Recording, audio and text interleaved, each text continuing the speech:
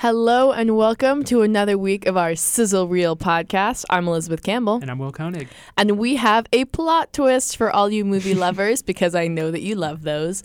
We told you we were going to be reviewing the movies Flatliners and American Made, but good news, everyone. Will came to his senses, and now we're just reviewing American Made because that's the movie he saw this weekend. All right, I was originally going to see Flatliners. I was waiting, and then I usually look at Rotten Tomatoes, and I don't base that always in if I see a movie, but it was at 0% for a lot of the day, and then it went up to 3%, and I'm like, that is not worth it. American Made is at a high percentage. I'm going to go see that movie.